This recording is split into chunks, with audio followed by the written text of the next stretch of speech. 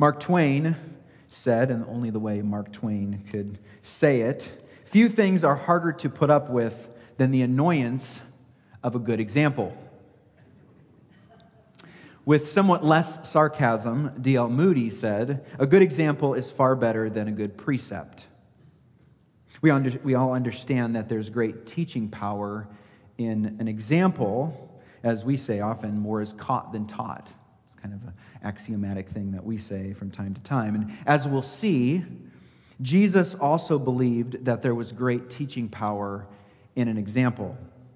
So again, if you're visiting with us this morning, you know we've been working our way through the Gospel of John. As I said, we've been on a hiatus for 8 weeks. We, of course, did Christmas. We had our Advent series and our children's ministry lesson, and then we did our prayer Sunday and our vision Sunday, and then I was gone a week, and so we've been away for 8 weeks. And so this morning, we finally return to John, and we come to John chapter 13.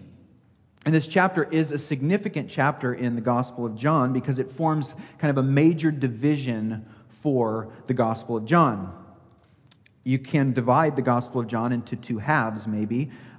Verses 1 through 12, the first half of the Gospel, you might call the book of signs, the book of signs. And it's within these chapters that John tells us about the miracles that Jesus performed, which we spent the better part of a year looking at. Again, the miracles are the signs that Jesus performed. And there are a total of 7 signs contained in the first 12 chapters of the book.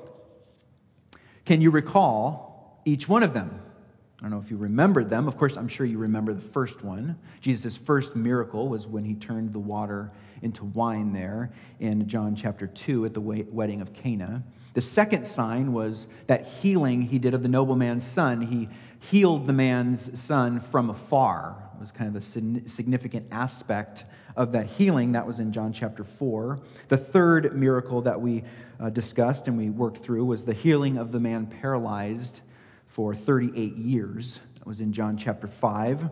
In John 6, he fed 5,000 men, probably over 10,000 people he fed with a little boy's lunch. You remember that 5 barley loaves and 2 small fish. In John 6, he also walked on water. That would be the 5th sign. The sixth sign is the healing of the man blind from birth. Of course, you recall that one. That was in John 9. And kind of the apex of the book of signs, or the apex of this first half of John's gospel, was the raising of a man from the dead. And that's the last miracle that we studied in the Gospel of John. You remember, of course, Jesus called forth Lazarus from the grave in John chapter 11. And John tells us, the writer of this gospel, he tells us why he recorded all of these signs in John chapter 20, verses 30 and 31. It's the purpose statement for the book, and we reviewed it a number of times. He said that these signs were written so that you may believe that Jesus is the Christ, the Son of God, and that by believing, you might have life in his name. So he's recording these signs so that we would believe that Jesus is the Son of God, and that by believing, we would have life, we would have eternal life. And so if chapters 1 through 12 is the book of signs, chapters 13 through 17 we could call the book of glory, the book of glory. In these chapters, the public ministry of Jesus is finished, and his focus transitions over to his disciples. And these chapters contain what is commonly called the upper room discourse, or the farewell discourse. If you have a red letter Bible, this is that section of your Bible where it's all red. It's a long section of Jesus talking. And so that's the section of Scripture that we're entering into this morning. And there's a significant action that happens at the outset of this discourse. And it's the washing of the disciples' feet. The washing of the disciples' feet. And it's this action that Jesus will use to illustrate something very, very important for his disciples and very important for us. And we're going to say it this way, and this is the big idea this morning. Jesus' example of humble service gives us 2 truths of the Christian calling, or of our Christian calling. Jesus' example of humble service gives us 2 truths of our Christian calling. Look down at verse 1. Here we have kind of an introductory verse. John 13, verse 1. Now, before the feast of the Passover, when Jesus knew that his hour had come to depart out of this world to the Father, having loved his own who were in the world, he loved them to the end. He loved them to the end. This verse is, as I've said, an introduction to the foot washing, and it gives us an important time marker of our text. Notice it says there, before the feast of Passover, before the feast of Passover. As you know, the Passover was one of those holy festivals celebrated by the Jews. This feast was done, celebration was done annually every year to commemorate that last meal that Israel had while in Egypt before God sent them free and out into the wilderness toward the promised land. This feast was one of three what they call pilgrimage feasts, which simply means that there are 3 feasts out of the year that all the men were required to leave their villages and come to celebrate the festival in Jerusalem. And this is one of those feasts. The other 2 would be Pentecost and Tabernacles, for those taking notes, I suppose. As you might imagine, in the days leading up to such a festival, the city would be swelling with people. The stone paths and the crooked corridors of the city would teem with all kinds of people and all kinds of animals that people had brought to make sacrifices. In the days of Jesus, there's no doubt that what would have been on the minds of all of these people that had gathered in Jerusalem would have been this man, Jesus of Nazareth, this man who did so many healings and did so many signs. Certainly they would be wondering, is he going to come here now and teach more or do a miracle? We can hear the racket of the crowd as they ponder who this man from Nazareth is. But there is a shift in John 13, in this chapter of John. Jesus has proven already through his signs, and he's argued with his words, that he is in fact the Son of God. He's done with that. He's demonstrated that he is the Son of God. And so the world has already heard his testimony. The world has seen his divine acts. He's turned water to wine. He's healed the sick. He's made the lame walk. He's fed the multitudes. He's walked on water. He's given sight to the blind. He's even raised the dead to life. All that is already done. And so, in John 13, Jesus shuts the door. There's a transition. And the shift is dramatic.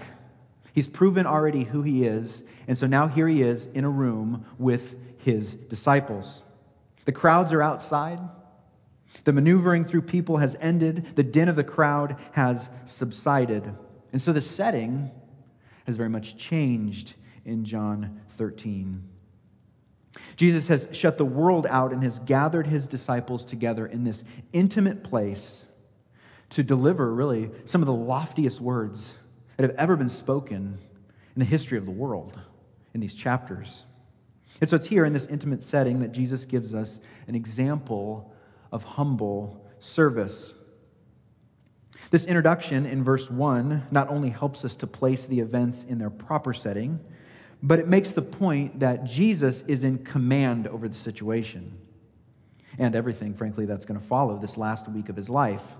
It says, now before the feast of Passover, when Jesus knew, it says, that his hour had come. Jesus knew that his hour had come. He was not taken by surprise. Jesus knew that his hour had come to depart out of this world to the Father. John's gospel mentions in a number of places that Jesus was sent from the Father. It is a kind of a theme in the gospel. If you did a word study, you'd see that repeatedly John speaks like that Jesus was sent from the Father. So Jesus came from God, and so Jesus will return to God when his hour of departure comes. This introductory verse finally ends with what seems to be a kind of redundancy. It says there at the end, having loved his own who were in the world, he loved them, it says, to the end. He loved them to the end. This verse teaches us 2 things about the love of Jesus. First, we learn something about the focus of Jesus' love. The focus of Jesus' love is on his own, it says, who were in the world. His own who were in the world. There's a distinction between the mass of lost humanity and the mass of, you might say, loved humanity. Jesus doesn't love everyone salvifically. There's a general kind of love that God has for all people. For God so loved the world, it says, that he gave his one and only Son, his unique Son, that whoever would believe in him shall not perish but have eternal life. There's a general love for all people, but there is a specific salvific love, you might say, a saving love that he has for only a certain amount of people. And that's what we learn here, we see here, at least on display. So the focus of Jesus' love is on his own who were in the world. Jesus had a group of people in the world that he loved. He didn't love all those in the world in this way. He loved his own who were in the world. Again, having loved his own who were in the world, it says, he loved them to the end. And so we see the focus of his love is on those who he saves. And also then we see the extent of his love is to the end. To the end. So the focus and extent of Jesus' love here in this verse. He loved his own to the end. The sense here is more than mere death alone, although certainly includes death alone. But John is saying something more here. He loved them to the uttermost. To the uttermost. He loved them in full, supreme measure. Trying to capture the sense of the words here. He loved them to the last breath, you might say. This is love in its highest intensity. Love in its highest intensity. Spurgeon put it this way, quote, "Our Lord's affection for his people is not a transient passion. He loved them or ever the earth was. He continues still to love them, and he will always love them when these heavens and this earth shall have passed away." End quote. And so, having introduced the scene in verse 1, we see the example of humble service, as I'm calling it, the example of humble service, comes in verses 2 through 5. Look down at verse 2.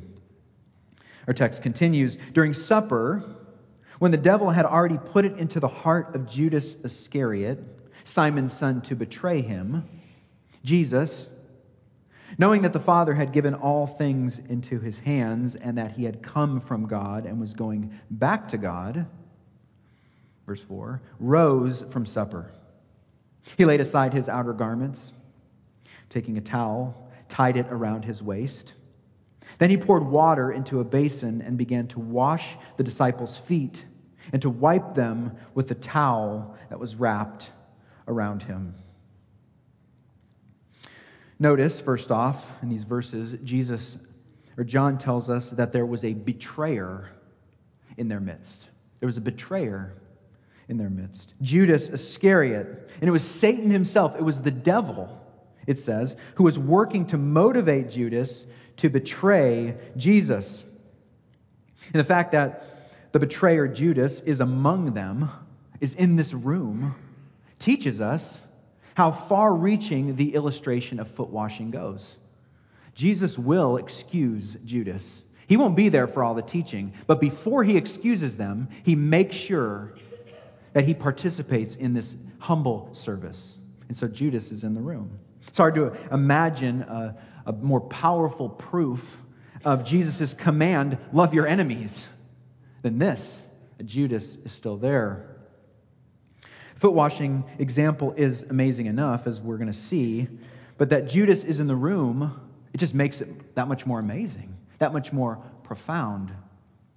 We might say the love that Jesus has for his own, we might say it spills over in this moment onto Judas.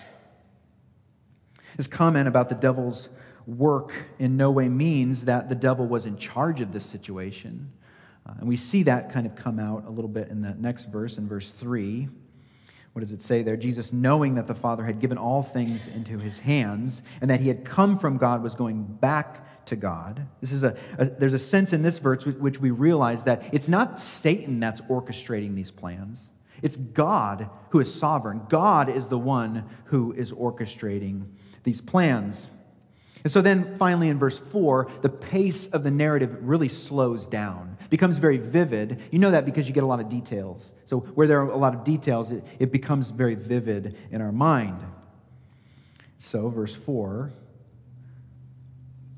you can imagine it even in your mind before I read it again as I kind of build the setting a little bit. You know that the disciples are sitting down at a low table, which was common in their day. There are these thin mats that would be around the table, and each disciple is reclining near that table. Most would probably be leaning on their left arm, being right-handed, as most people are. Their legs are stretched outside from the table, and they're eating the meal, and all of a sudden, Jesus adjusts himself, and he gets up. He stands up. And so, look at verse 4. Jesus, it says, rose from supper. He laid aside his outer garments. Taking a towel, he tied it around his waist.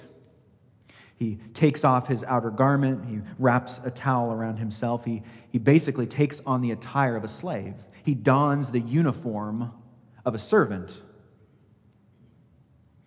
Takes a basin, large bowl, and he proceeds to wash the feet of the disciples.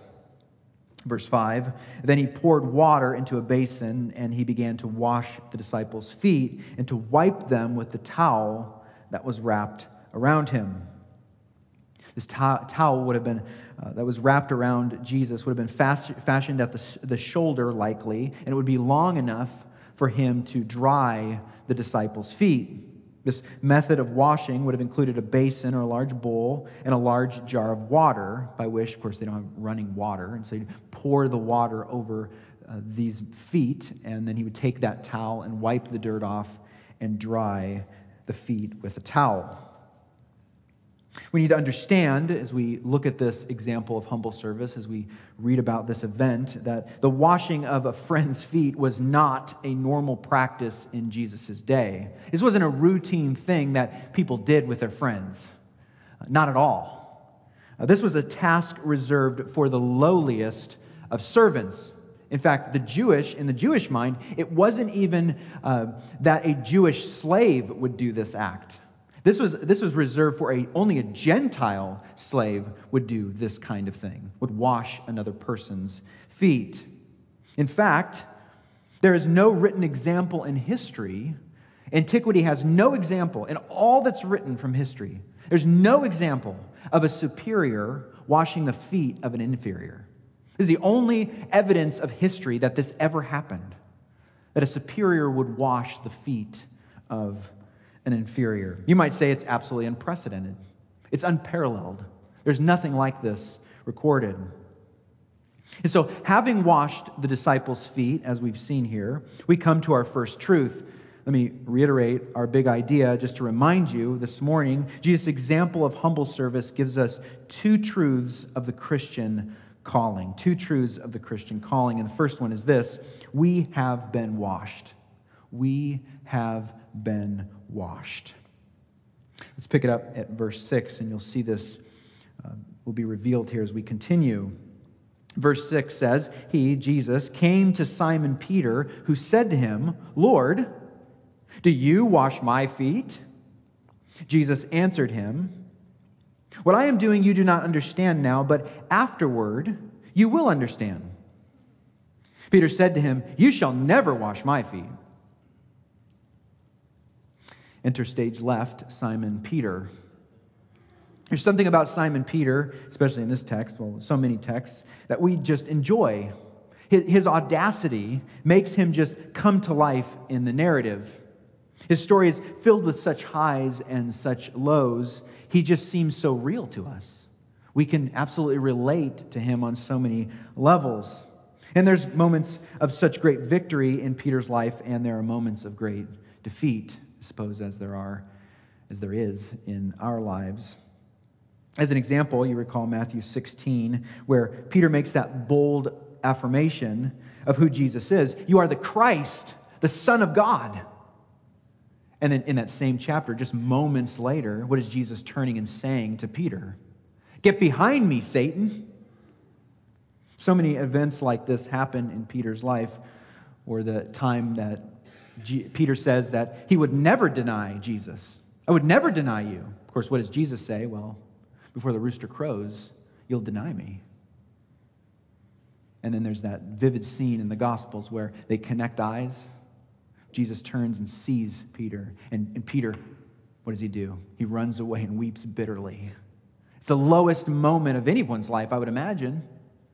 And yet, the end of the Gospel of John, what does Jesus do? He goes to him, right? And he gives him that opportunity to kind of make it right, so to speak, by asking him, do you love me? And 3 times he says, yes, I do. So Peter is just this amazing character in the gospel record. And so here we have him again in this example. And so, John 13, there's no mention of any other disciple. The only disciple we read about is Peter here. And we're told that he's washing the feet, and then finally he comes to Simon Peter. And Simon, of course, Peter, he has to interject something. And so he does. He says, Lord, do you, and the pronouns are very emphatic in the original, do you wash my feet? You can underline that in your Bible. And so Jesus' response in verse 7 is very interesting. What I am doing, Jesus says, you do not understand now. You do not understand now. But afterwards, he says, you will understand. Apparently, Jesus intends for there to be a kind of mystery in what is happening. He says openly that Peter will not understand.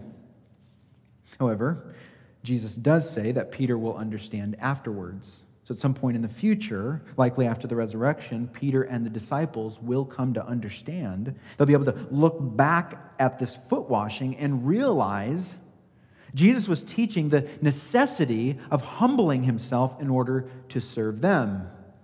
Jesus had to become a servant, had to become a slave for them to have life. What does Jesus say in John 20, verse 26? Whoever would be great among you must become a servant, and whoever would become first must become a slave. Peter steps in again, verse 8. Peter said to him, you shall never wash my feet. You shall never wash my feet. And so Peter is humble enough to see the oddity of Christ's action. He knows who Jesus is. He's humble enough to see what's going on here, yet he's proud enough to actually command Jesus. And so the response of Jesus in verse 8 moves the example from the physical to the spiritual. From the physical to the spiritual. Verse 8. Jesus answered him, or the second part of verse 8, Jesus answered him, if I do not wash you, you have no share with me. If I do not wash you, you have no share with me. And so this interruption, which is what it is, this interruption from Peter, provides Jesus with just the opportunity that he needs to expand this teaching moment. And so he does that in what follows. We have this kind of teaching moments with our kids. You want to teach your kids about patience, teach them how to tie their shoes, right? That teaching them how to tie their shoes becomes a lesson on you're going to have to practice. You're going to have to be patient. You're not going to have to get frustrated the moment that it doesn't work out, because it's not going to work out right away. And so they're not going to be successful at first. We're not going to be successful at first. And so we have to speak to our children about being diligent, having patience, putting in practice. And if we're honest, in these kind of teaching moments, when we're interrupted or when we're trying to teach our kids and it's challenging, if we're honest, we find ourselves frustrated sometimes in these moments. I know I do. When teaching your son how to use the lawnmower turns into a lesson about how to be aware of his surroundings as he runs over the extension cord. When teaching your daughter how to bake a cake turns into a lesson on how to listen very carefully to mom's instruction as she dumps an extra cup of flour into the batter. What's the point? Well, here, Jesus has the 12 gathered. This is the last night he will be with his disciples. They're assembled together in a secret setting. It's been prepared. And Jesus has a litany of things he wants to teach them. And his first agenda item is to wash their feet, demonstrate through an example of what it looks like to serve one another. He puts on the uniform of a slave. He washes their feet. And the plan was going great until Simon Peter. And so here we are. Peter interrupts. Now, unlike you and me, Jesus is not fazed by his cavalier nature. In fact, Jesus welcomes the opportunity and uses this opportunity to teach us a most valuable lesson. And that truth is found in the second half of verse 8. If I do not wash you, you have no share with me. Of course, when Jesus uses that word wash, he has a double meaning in mind. And this will become very clear as the narrative continues, as he speaks about Judas here in a moment. While it may be true that Jesus must wash Peter's feet in order for them to share a meal together, that's likely true, Jesus is also using the concept of washing to refer to something more significant than a mere physical washing. You know, of course, that cleansing or washing in the Bible is a metaphor for spiritual cleansing. It's used time and time again. You know David's confession in Psalm 51. David says, "Wash me thoroughly from my iniquity. Cleanse me from my sin." Or 1 John 1:9. If we confess our sins, he is faithful and just to forgive us our sins and to what? To cleanse us from all unrighteousness. Understand what Jesus says to Peter is true for everyone. Unless the Lamb of God has taken away your sins, unless he has washed you, we have no share with him.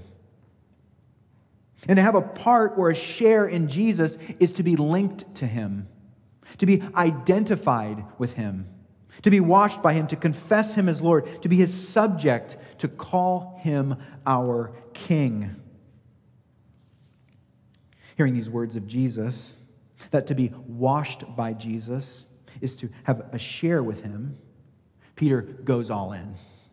He double downs. Verse 9, Simon Peter said to him, "Lord, not my feet only, but also my hands and my head. Wash every part of me." It's obvious, right? Peter doesn't understand what Jesus is getting at. He doesn't understand the meaning of the washing that Jesus is referring to. And Peter's interjection reveals his willful or headstrong approach to life. He wants to dictate the terms of the washing. Peter's suggestion that Jesus wash his head and his hands misses the point entirely. Peter is simply not connecting the dots. Thankfully, Jesus, so patient, he provides some help in verses 10 and 11. Jesus said to him, "The one who has bathed does not need to wash except for his feet, but is completely clean. And you," he says, "are clean, but not every one of you." For he knew who was to betray him. That was why he said, "Not all of you are clean." Jesus clarifies with a well-known truth of his day, a common knowledge. It's common knowledge. It's axiomatic common knowledge that a man who bathes himself does not need to bathe his entire body when he arrives at a friend's house to share a meal. The man only needs to wash his feet. Why? Well, because only his feet have become dirty on the way over to his friend's house. This might be similar to kind of hand washing in our day. When we go to a friend's house to have dinner, we don't come in and say, "Can I use your shower?" We don't need to do all that. But what do we need to do? Probably wash our hands, right? We should. We're going to wash our hands and clean our hands before we eat. And so we only need to wash our hands when we go to a friend's house. And a similar kind of illustration Jesus is using here, that we don't need to bathe, but we do need to wash our feet. And so it's this well-known truth that Jesus turns into a teaching point about the spiritual cleanliness of those in the room. And here we discover, as I've said, Jesus is not merely talking about foot washing. He's talking about something more than that. And that's revealed in the words that he says about Judas. That's why we know he's not just talking about foot washing. He says at the end of verse 10, "And you are clean, but not every one of you." Because Judas isn't clean. And again in verse 11, "Not all of you are clean." And it's important to kind of pick it up, you don't really see it in the English because we don't have a plural form of you, except unless you're talking to Matt Posey and he says y'all, right? That's the plural form of you. And so if we're like from Texas, then we would say in verse 11 or verse 10, and y'all are clean, but not every one of you, singular. Okay, and so that's what Jesus is doing there. That's what we see that Jesus is talking about. You've all been clean, but there's one person here who hasn't been clean. He hasn't been washed by me. This is more than just a foot washing. Something else Jesus is talking about here in this passage. And so this little phrase is a clue. Jesus is opening the door to reveal something deeper about the foot washing example. Again, Jesus said to Peter, and you are clean. Well, what does Jesus mean by that you are clean? As I see it, Jesus can only mean that Peter and the disciples have been forgiven. That's what that spiritual washing means. They have been trusted their lives to Jesus and have been washed of their sins, and so they're clean. Now, of course, the cross hasn't happened yet, right? And so the disciples, before the cross, they looked forward to the cross. They put their belief and their trust in Jesus as they looked forward to the events of the cross, in which Jesus would die for their sins. We entrust our lives to Jesus, and we don't look forward to the cross, we look back at the cross.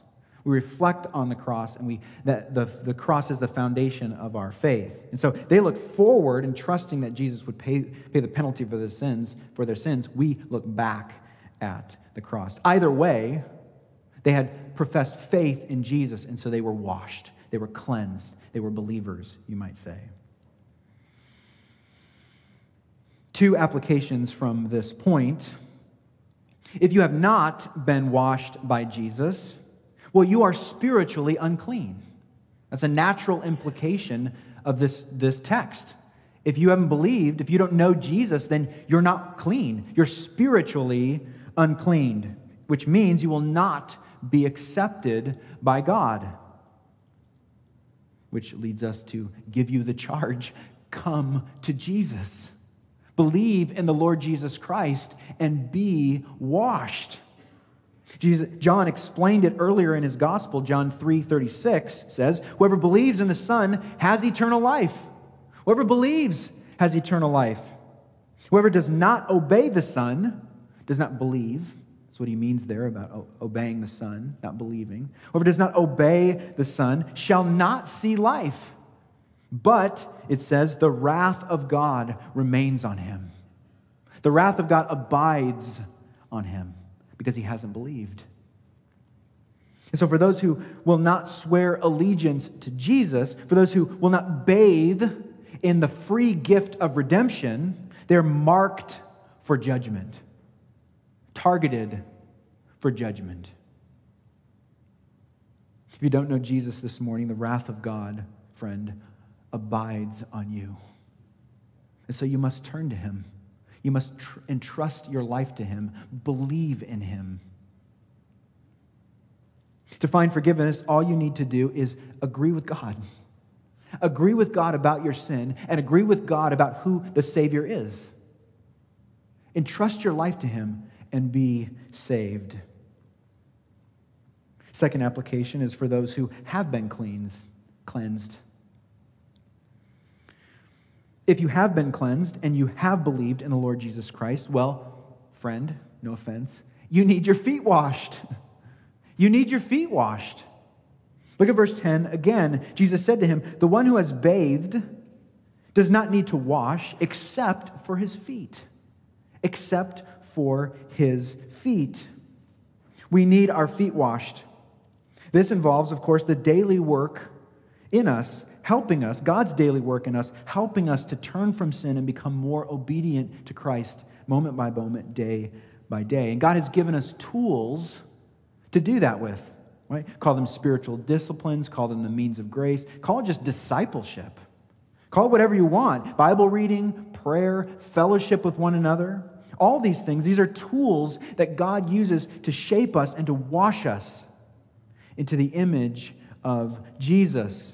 Here at RBC, growth groups, Sunday school classes, men's and women's ministries. All of these things are designed so that you would engage in those ministries and God would be cleansing you. He'd be washing you.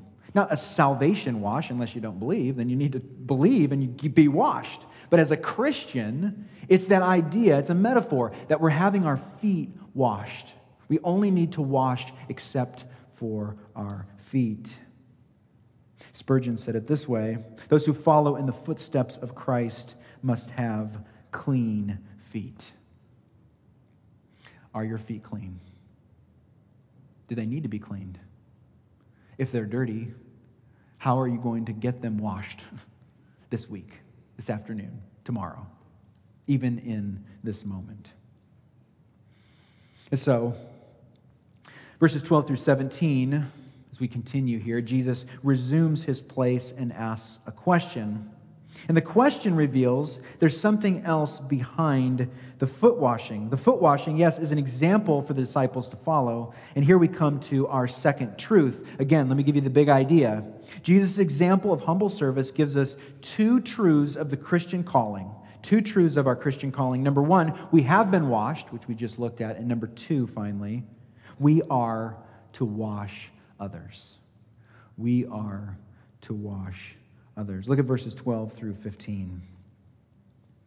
When he had washed their feet and put on his outer garments and resumed his place, he said to them, "Do you understand what I have done to you? You call me teacher and Lord, and you are right, for so I am. If I then, your Lord and teacher, have washed your feet, you also ought to wash one another's feet. For I have given you an example that you also should do just as I have done to you." The duty here, the obligation, is found in verse 14 there. It's founded on the fact that the one calling us, the disciples, to this obligation is both teacher and Lord. It's a powerful argument. It's a powerful argument. Jesus is arguing from the greater to the lesser. If he, the one that they rightly call, the one that we rightly call Lord and teacher, if this one washes our feet, then we're obligated to wash one another's feet.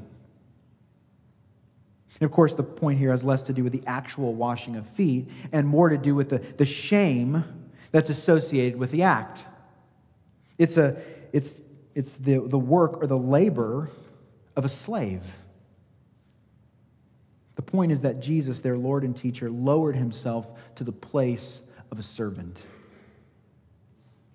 And while some have taken the command to literally wash the feet of others, some religions, even some branches of Mennonites, have done that as well. They've taken it too far, so to speak. They've established some kind of religious rite here in this passage.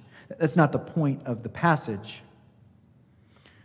The point is that we are ready, we ought to be ready, to stand ready to perform the lowliest service of one another or for one another. And so again, verse 14 uses that language of obligation. He says, you also ought. That's that word. You can circle it. You ought to wash one another's feet. That's an obligation. What is an obligation? Well, an obligation is simply something that we're bound to. We're bound to maybe by contract. We're bound to by gratitude, you might say. It's a duty, it's a commitment. Being obligated to do something implies that we are bound by nature, by contract, or bound by gratitude. In which case, as Christians, what are we bound to? Or what are we bound by? We are bound by gratitude. We are bound by gratitude. I'm just going to look over at 2 Corinthians. I have this note. I got to read this passage. 2 Corinthians, you can write it down or go there if you're quick. 2 Corinthians chapter 5, verses 14 and 15. Paul makes the point, for the love of Christ controls us, because we have concluded this, that one has died for all, therefore all have died. And he died for all, that those who live might no longer live for themselves, but for him who for their sake died and was raised. You see that? The love of Christ compels us. We're compelled, we're motivated because of what Jesus did on the cross, for his love for us. There are lots of ways to be motivated to do things. Fear is a motivator. Shame. Lots of different ways we motivate people. What is the principal way that God motivates our obedience to him? Is it fear? Is it guilt? No. The primary way is love. That's how he motivates us.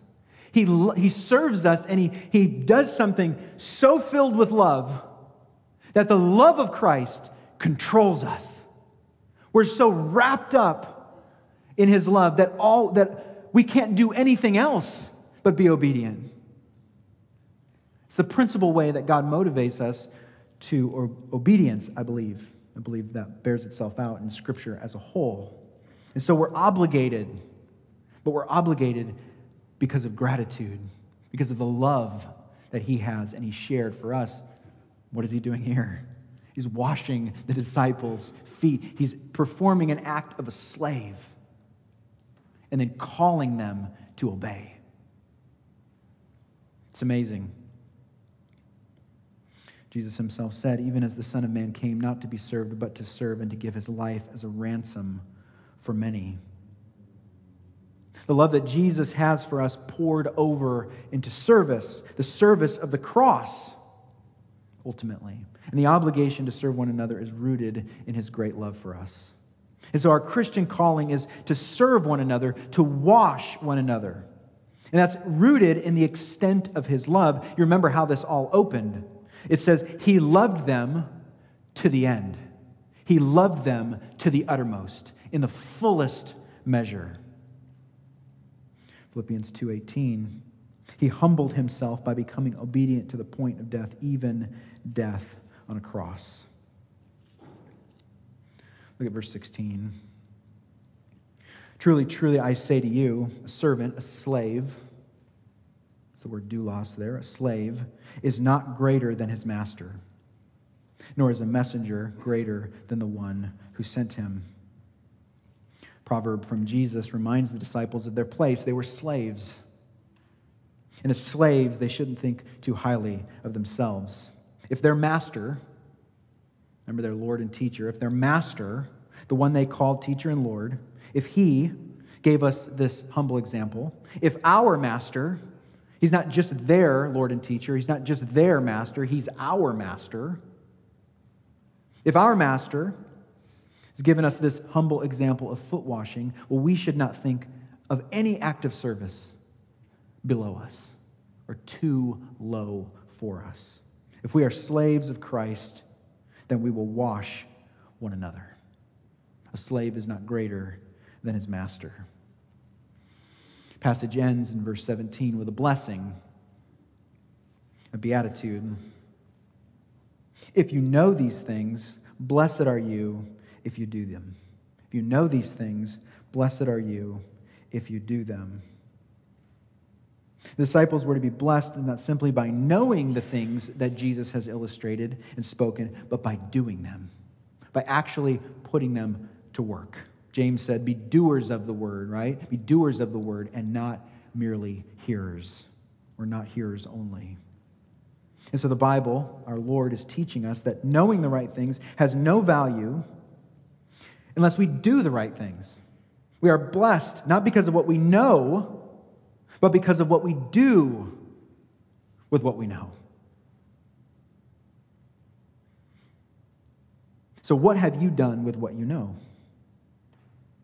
Better yet, what will? Aren't you thankful for new opportunities? His mercies are new every day. What will we do with what we know? What will we do? I'm going to close with an illustration. You know, in preaching class, they tell you never introduce a new illustration in your conclusion. I'm going to break the rule. Okay, I'm breaking the rule. Closing illustration. I'm sure you know what an echo is, right? You know what an echo is. The room's not quite as hot. You know what an echo is? An echo is as a reflection of sound that arrives at the listener with a delay. That's what an echo is. Well, if you ever watch someone do something from afar, you know how an echo works. Growing up on a lake, fishing at a lake, not growing up on a lake, but being at a lake when you're a kid, you can hear the echo way across the water. Dad's always like, be quiet, they can hear you over there. Because you can hear really, really far. You watch somebody chop wood from afar, and they chop, and it takes a long time to get there. You know what an echo is. Well, when we serve each other, we don't serve to receive something or earn something from God. When we serve each other, we don't do that to earn something or to receive something from God. Rather, service to others is an echo of the service that we have received. Service is an echo of the service that we have received.